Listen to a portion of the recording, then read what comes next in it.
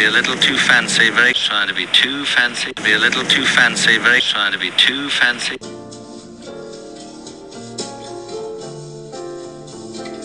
Hello there, you melty popsicles. It's Chappie, your British butler. Keep calm and cauliflower cheese. 198 today. How are you? How are you doing? Are you feeling good today? Have you found a way of keeping cool? Well, I have got a wet sock around my neck. I'm trying not to get it too close to the electricals here, because then you'll have a fried British butler. You'll have a roasted suckling pig butler with the apple in the mouth, a Cox's orange pippin firmly placed between the mouth, and I'll be absolutely roasted here. Shocking, simply shocking. Oh, it's so nice to be here in the cool of the air conditioning. I'm, yes, very lucky to have air conditioning. I know a lot of people in the UK do not have it. There's only one spot in my parents' garden when it gets insanely hot, as it did one day in 2003.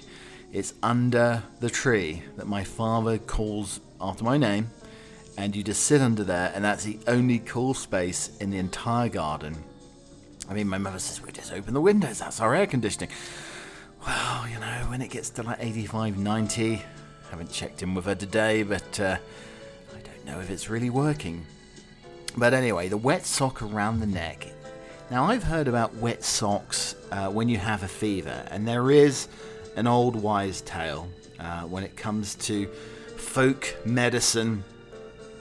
Basically, so if you have a fever, you take a pair of socks and put them in cold water and put your feet in hot water. Then you go to bed, you put the wet socks on your feet, and it increases the circulation and blood flow. I know it sounds weird, but the next day supposedly relieves congestion and your fever. So I'm just trying it around my neck. Just a wet sock around the neck. It is a little bit drippy, so that's not very pleasant, is it? Like there's gentle droplets just cascading down the chest. Yeah, that's not very, very pleasant at all. But the remedy, according to doctors, though, is quite interesting. This is the wet socks basically on and putting your feet in hot water. So if you have a fever, a doctor would tell you to cool yourself instead of warming yourself up. So this is the way you do it. You give yourself basically a shock of hot water around the coldness of the socks, and then you just wear the entire thing to bed. I'm trying the philosophy around my neck, because they do that at Wimbledon, don't they? I mean, you could put ice. I've got another solution for you later coming up on the podcast that we'll discuss. But people do put ice necklaces around at Wimbledon, don't you? You see these tennis players with their ice necklaces around, trying to keep cool, trying to keep the heat away from their neck. But there's nothing worse. They say that if you get your neck sunburned, there's nothing worse than that, and it can be fatal in some cases. So you never have enough, and you sweat so much that the sunscreen comes off the neck as you sweat. So you have to apply sunscreen on the neck even more liberally than other places. Anyway, what a fascinating start to the show. We'll have some British stay cool in the heat remedies coming up a little bit later on the podcast, but it's hot. We need an ice cool beverage, a little icy mojito, or even a glass of Pinot Grigio with a couple of ice cubes in could cure all at the moment. And I do honestly believe hot tea cools you down. People don't believe it. I had a debate last week in California. My love and myself, she does not believe that hot tea cools you down in hot weather. But it's an age-old remedy, my darlings. The world is going crazy this week, isn't it? You had basically two redheads save the reputation of the redhead on Tuesday with the England cricket side. Johnny Bairstow, Ben Stokes, probably played some of the finest innings, especially Bairstow. And these are two redheads. Redheads have been castigated for too long, I think. And they're probably our saviours. They are, in a way, Celtic gods. Forget Greek gods. You've got the Celtic gods of the redheads. And I think redheads could indeed become our saviour. If we ever reach the apocalypse, the Messiah may come back as a redhead. And people, dispute these things. They're disputing that the Messiah may be a redhead. Obviously, Jesus had a long beard, Middle Eastern. Well, there's lots of things about Jesus. Jesus, in fact, did smoke weed. Telling my daughter this the other day. Jesus, and back in the day, back in biblical times, Jesus did smoke weed. And we'll be discussing that at some point during the podcast. But I think we have redhead messiahs. England also beat the one-day world record in one-day cricket. 490 runs. I mean, it's been a crazy week. And then everything's hot everywhere. We're becoming boiled yolks here. We're like fried eggs on the pavements, on the sidewalks, and that's what's happening, you know. Gradually, our white is boiled up, it's completely solid, and the yolk is becoming cooked. That is how hot it is nearly everywhere at the moment. So, if you want to chill out, want to chillax in front of some audio delectation, then this podcast will hopefully provide you the coolness that you need. I'm like proverbial cool as the English cucumber. And you know, the English cucumber is indeed longer, not as thick as the American cucumber. The American cucumber is a very thick cucumber. The English cucumber is slightly more pointy. It's a little bit like our sort of noses, our snacks, a little bit more pointy, but it's longer and thinner. And I think it provides a little bit more relief and chill on a hot day than an American cucumber. If indeed there's such thing as an American cucumber. I know there is an English cucumber, but probably nothing along. I don't know. Do the Americans just call them the American cucumbers? And they look more like a courgette for you English people out there. If you're just questioning my knowledge of the common or garden cucumber. Okay, so today on the podcast, the running order. And again, we always write the running order in pencil so it can be rubbed out by a little bit of the razor on the end. As you lick your pencil and write out the Chappie running order for the podcast, then never put it in indelible ink, because it's never set in stone. It's never permanent markered. Anyway, today, how could we make Live Golf more interesting? Huge furore about Live Golf, the competing golf league. How can we make that more interesting? My favorite name of the week. Why are there mirrors in the gym? The incredibly disappointed missing soggy sandwich. Have you ever heard of a Yeti stick? You will be today on the podcast or over the weekend of the podcast. The fitted sheet dance. Have you ever played the fitted sheet dance? Have you ever been interrupted by a piece of food? One of my favorite pieces of food, actually. There's a parade of white trucks. A parade of white builders' trucks. A bird reserving real estate finesse. My fancy berries. How many inches is my father's head? Or my grandfather's head? Head measuring, basically, because I think I do have a bigger head than most. How do you measure your head? Generally, I think my grandfather's head was extra large. My dad's is large. Anyway, we'll be measuring my head. My head was measured, and I will give you the results of the circumference of my head, but there's many different ways. There's hat sizes, and then there's circumference sizes. We'll be talking about. I do miss the days of a nice suit. We'll be talking about that. Can we get rid of the undershirt? And also a way of keeping cool. I think it works for men. Don't know if it does for women yet. You'll have to try it and give me a jingle and let me know if it works. But we'll be talking about that as well over the course of the podcast. And also mobile dry cleaning. What a great invention. But what's a better invention than somebody coming over and cleaning your oven? Yes, my mother told me about this. What a brilliant business idea. An oven entrepreneur. I wouldn't do it today, though. You don't want to turn the heat on. You don't want to turn the oven on. It's only barbecues or maybe browning a hot dog with a lighter. I mean, people go for facelifts. You could, I mean, it would be lovely to have a face tuck, wouldn't it? Where you could tuck your double chin or the excess chin. If you got 2 or 3 chins, just tuck them away for another day. But tummy tucks, facelifts, everybody does that. But one thing that I want is to sweat less. Now, I hear that you can inject Botox. I have a very, very sweaty brow. I think it's actually a condition where you have an over-excessively sweaty head. Now the rest of my body's not too bad. You know, a little bit of chest sweat, underarm sweat, but nothing like the head. That's basically a sweat tsunami. So I'm wondering though, you get dogs that basically cool off with their tongue. Dogs don't sweat. I mean, just imagine some of those furry coats, how wet they would be if they did sweat. But with me, I want to have a situation where I don't sweat, but I get cool by sticking my tongue out. Well, I've got a long tongue. I'm pretty proud of my tongue, except when it's coated in turmeric yellow. I mean, you don't want that. But, you know, if I go around panting, would I be arrested? Possibly. But I prefer that as a way to cool down. So is there a way that I could start in cooling down with opening my mouth and sticking my tongue out rather than drenching everything?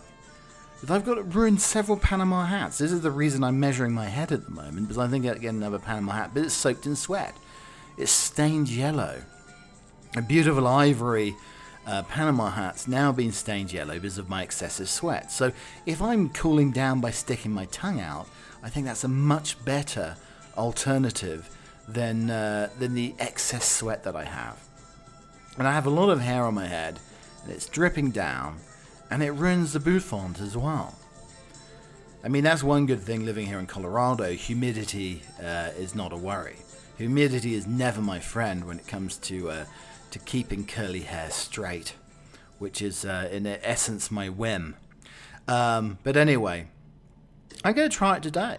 I'm just going to walk around with my tongue out and see how cool it'll keep me. So what better on a hot day than a nice spritzer, orange squash, or how about a bit of English fizz? Our green and pleasant land effortlessly produces the lean acidic base wines for fizz. This is in the London Times. English fizz, of course, for the Jubilee a few weeks ago, Jubilee Toast to Her Majesty 15 years ago, you would have struggled to find a native Méthode Champenoise fizz that was worthy of a platinum celebration. Now, when we are bursting with bubbles, every bit as good as champagne, the struggle is deciding which to buy. It's impressive that the English sparkling wine sales shot up by 30% in 2020 and a further 50% last year. It's been a slow shift from gung-ho but clueless grape growers and wine producers planting north-facing waterlogged frost pocket paddocks to the professional oenology, school-trained, well-financed viticulturists and winemakers that lead the industry today. With 800 vineyards and 195 wineries, English acreage is up 70% in just 5 years.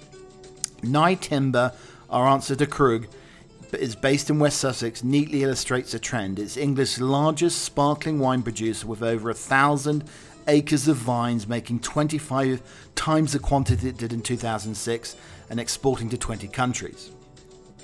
The 2015 vintage with an all-important 20% dollop of reserve wine enriching the blend, setting aside reserve wines as Champenoise does, almost unheard of a decade ago. More than 70% of our vineyards planted in the Champagne Trove, Chardonnay, Pinot Noir, Pinot Meunier, top dog bubbly is what England does best. Our green and pleasant land effortlessly produces the lean acidic base wines that are essential for the great champagne method fizz. And it's partly because the temperature's gone up. Our temperature is the perfect temperature for making sparkling wines, whereas in the Champagne region in France, the temperature is now too hot because of global warming. Forget those nasty wasps and hornets.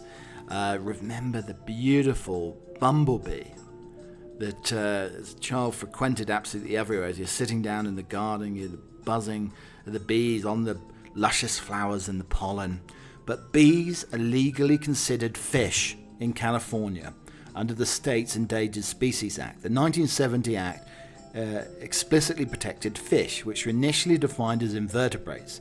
And because the Act has protected snails and other invertebrates that live on land, since Tuesday's ruling, it said it interrupted the legislation to also include bees. Accordingly, a terrestrial invertebrate like each of the 4 bumblebee species may be listed as an endangered or threatened species under the Act.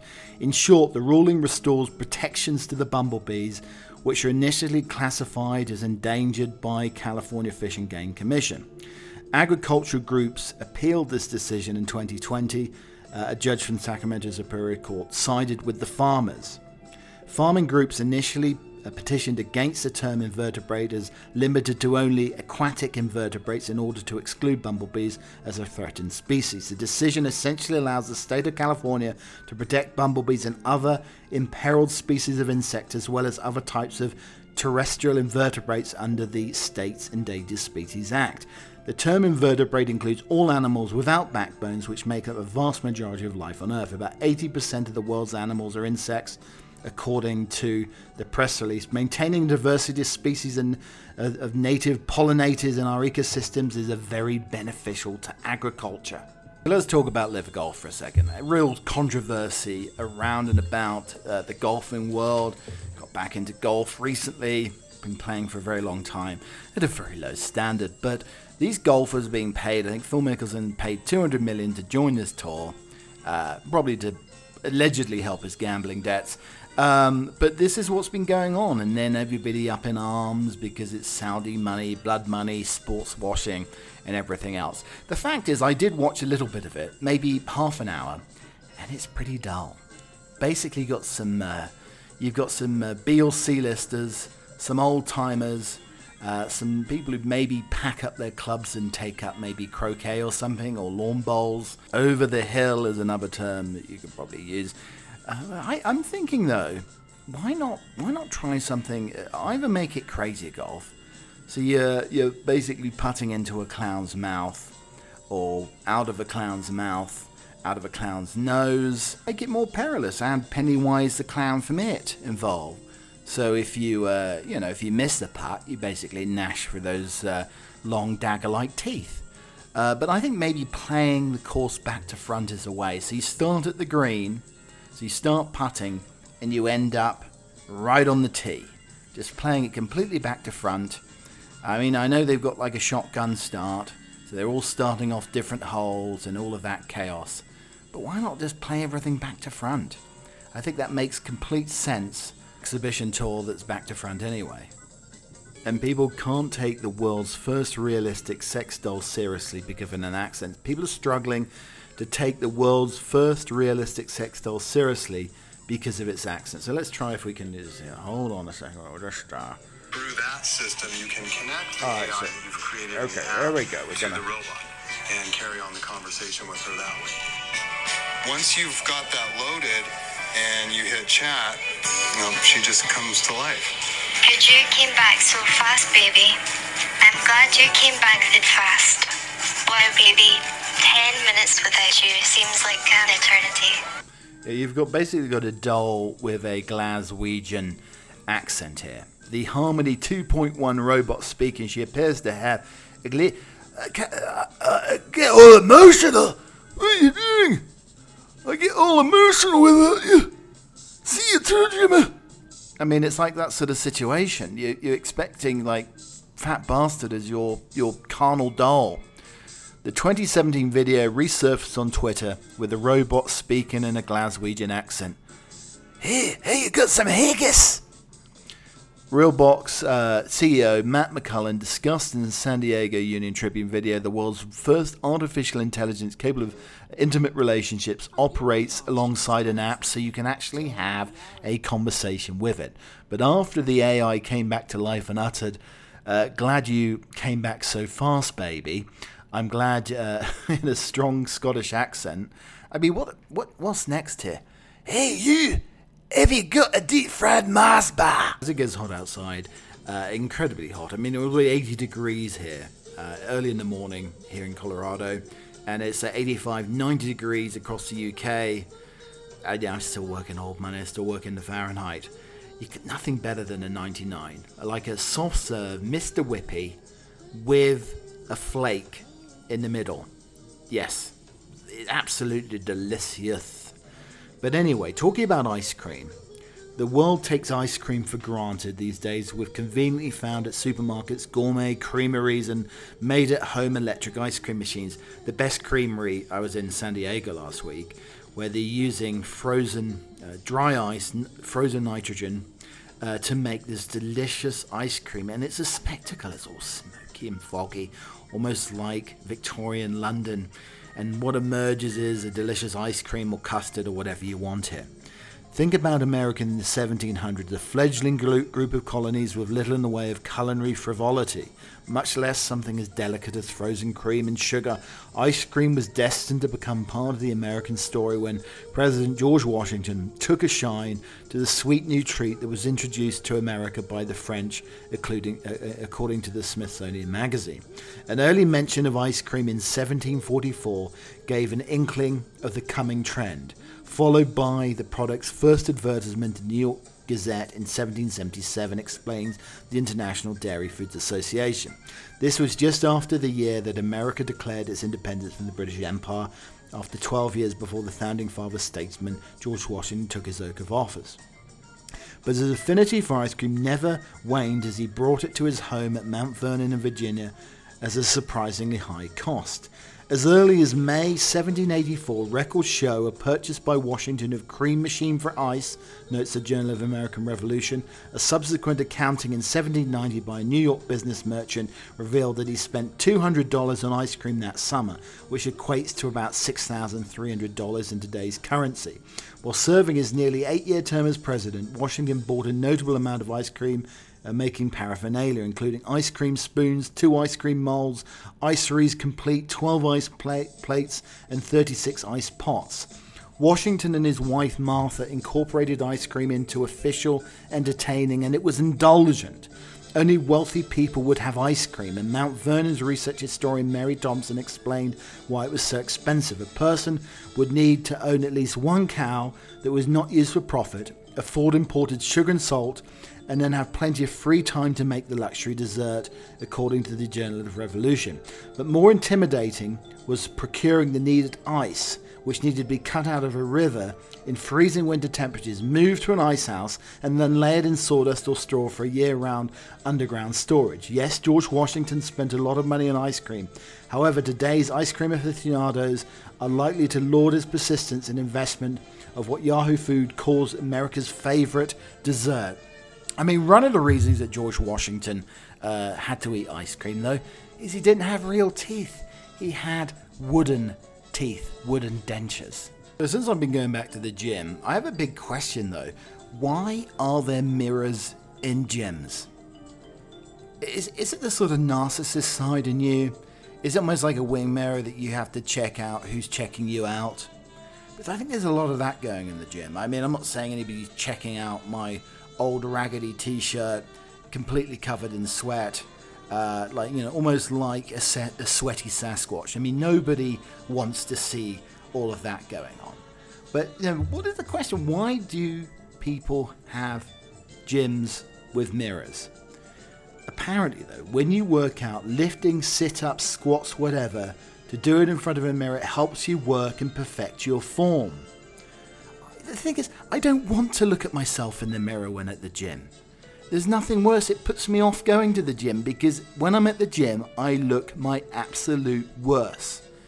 I look a complete sweaty imbecile. So there's always a bunch of mirrors, but it's basically checking out that you're lifting the weights correctly. But I really don't want to see it. And then I notice that my shorts aren't pulled up and I'm showing off my bottom crack. Everything else, I do not want to have mirrors at the gym. So, big question of why there's mirrors. I mean, I guess people want to look at their form when they're doing it. It's quite a sort of narcissistic activity in some ways, going to the gym. You could observe your form in the mirror and makes the space look bigger. I would like a gym mirror to look like the mirrors you get when you go to the fairground. All of a sudden you've got a long head or an extra long neck, or it stretches you out. I mean, it'd be fantastic if it sort of stretched you out whilst you're working out. Oh my God, I've lost a lot of weight here. But really, it's one of those funny mirrors. It's one of those silly mirrors. You can literally flex on the nibba. And also to test your geometry skills to be unnoticeable when you're checking out the hottest of other gym participants. That's why there's mirrors in the gym. They're like dodgy, pervy wing mirrors, you dirty people. What are you doing that? But yes, please remove them, because it's putting me off going to the gym. Maybe I'm going to take up running, so I don't have to look at myself as I sweat, as I clock watch, waiting for the whole thing to finish. A pal of Sir Roger Moore claimed the late actor created the wall sensation, the chocolate-covered ice cream, during a 1960s interview. The late actor, who died in 2017, apparently suggested Walls created chocolate-covered ice cream during a 1960s interview. Pal and celebrity journalist Chrissy Eiley made the revelation just 1 month after Sir Roger lost his battle with cancer. She recalled how the star received a call from the company's boss and was sent to a real-life version of the popular product. Magnum was launched in the UK in 1989. Well, what a delicious ice cream you have there. Chocolate covered, decadent. The name's Bond, James Bond. The original Magnum, later rebranded as Magnum Classic. I do like some toffee in your Magnum.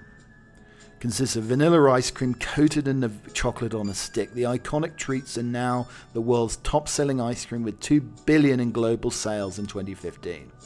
I like the Magnum that's basically in a little pot. They have chocolate covered. It's basically encased in chocolate, a sarcophagus of chocolate. So Roger's friend Chrissy said, one thing Roger's not universally known as if I invented the Magnum ice cream. And I'm sure he would want me to crack that now. She claims he told her in the 60s, I was doing an interview for some magazine or other, and was asked if you could have one wish to meet one person, ask them a question, what would it be? I would say I'd like to meet Mr. Walls and suggest they create a chalk ice. Just a tempting re-entry, sir. Anyway, I don't know at the time, but other people like Claire Bloom were asked the same question. They wanted to meet Gandhi or Jesus.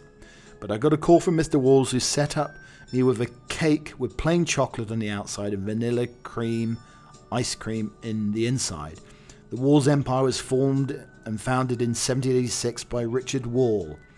The business had been jointly bought by the Lever Brothers and Margarine Unilever in 1922, and ice cream production was launched in that year. Chrissy says Moore, a goodwill ambassador for UNICEF who was knighted for his humanitarian work, said, I love Magnums. I can make them last half an hour. So smooth, so cool, Sir Roger. I do think I'm getting more grumpy as I get older. I'm turning into a Victor Meldrew. I don't believe it. I don't believe it. I really do believe I'm turning into Victor Meldrew. I was incredibly annoyed the other day when I ordered a Grubhub sandwich. Well, not from Grubhub, but delivered by Grubhub. And it took an hour and a half. The lady was on property at Chappie Towers. It took an hour and a half to find a way around the grounds to get past the gymnasium. There's basically a tsunami of my sweat and frosted up mirrors now to find the place. And I got a soggy sandwich, and I complained with the chat person, the chat cyborg, iBot, robot on Grubhub. And then last night, I was served cold soup.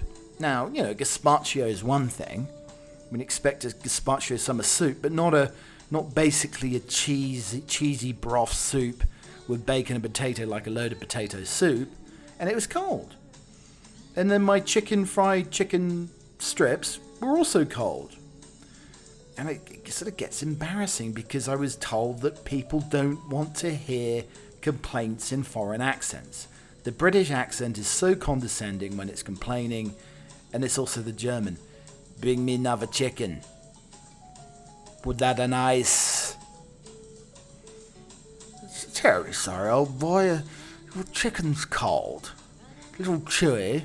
And the soup, I didn't ask for gazpacho. I asked for a load of potato soup. I want it piping hot. Boiled pot. Because the pot's not hot. You put soup in it. What? I mean, not that I sounded like that, but thinking maybe turning into my old man. I mean, it's terrible. I think as I get older, I get grumpier. Oh, I don't know. And maybe it's just the heat. I need a knotted wet handkerchief on my head, along with the sock round the neck that I have today as I present to you this absolutely nonsense-ridden podcast. Golfers' frustration at losing a ball is well known, but members of a wild Cornish course may have to search the long grass for longer than most. The environmentally friendly Gilliflower course in Lostwithiel created by one of the founders of the Eden Project, promises every inch of non-playing land, including the Rust, will grow fruit and vegetables to encourage flora and fauna. The course on the banks of the Fowey River has been built from the remains of a previous club that closed in 2014 and was taken over by wildlife. The site is overlooked by Restormel Castle, and the grass will not be clipped, not by lawnmowers, but by a trio of Tamworth pigs. I mean, just imagine if you strike a shot and it gets caught up a pig's bottom. I mean, I don't think I want to be chasing a pig that's probably frying in the sun anyway and has a very uncomfortable posterior.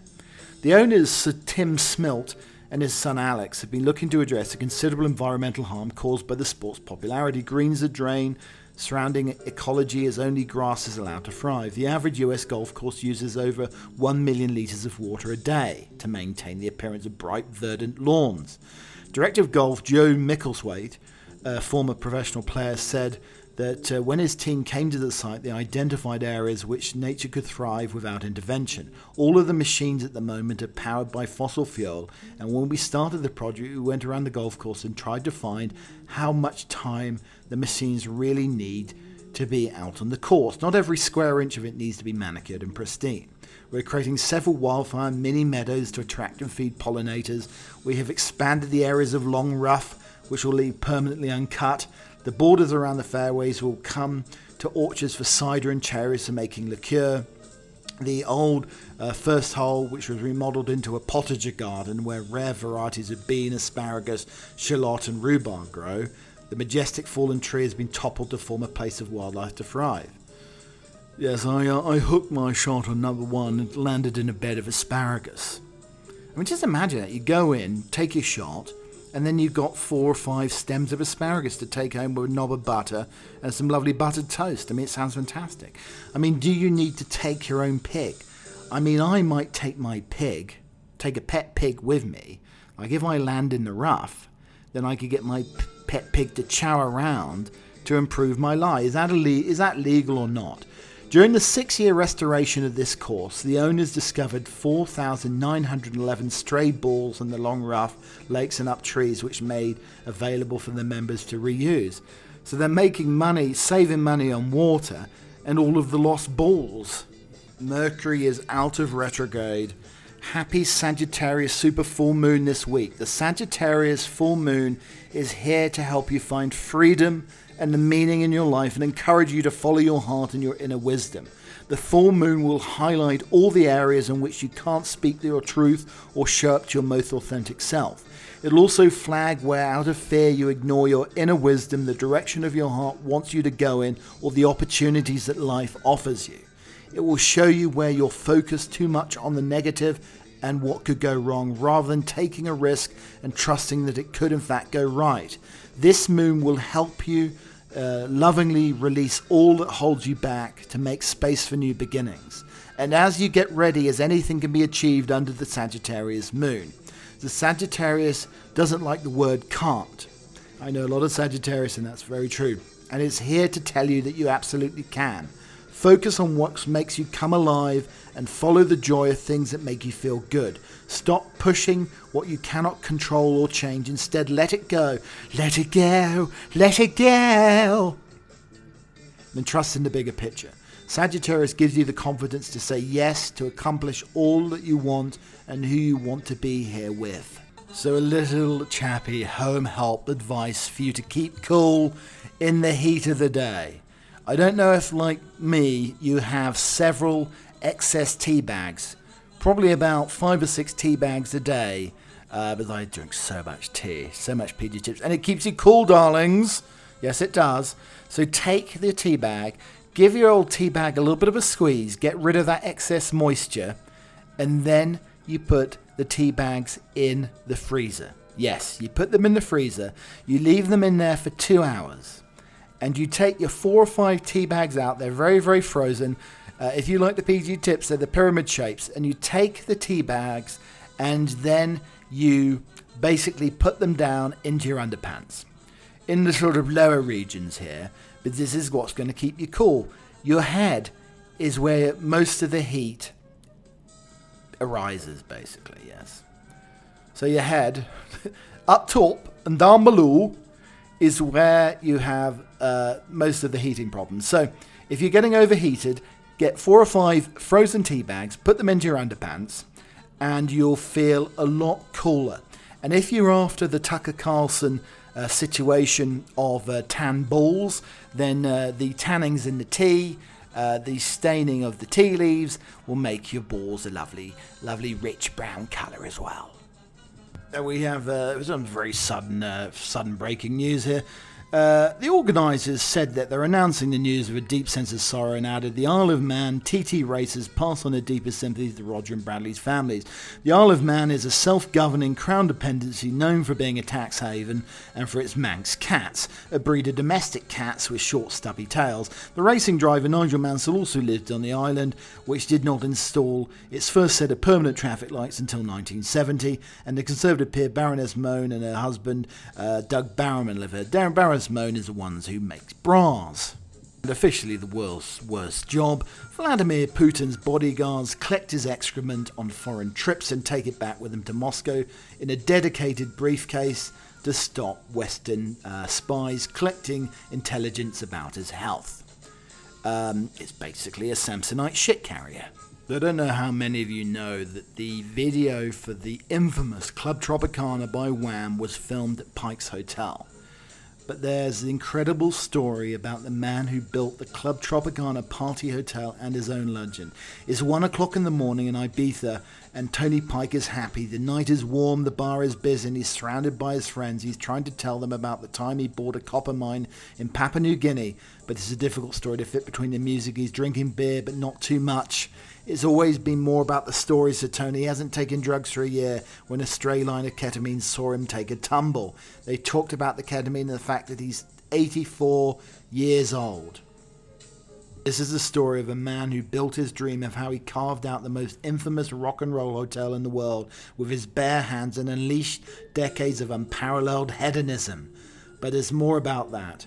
It's about blind faith, hard work and extra hard work, and overplaying the hand life deals you and what happens when a man runs out of fantasies.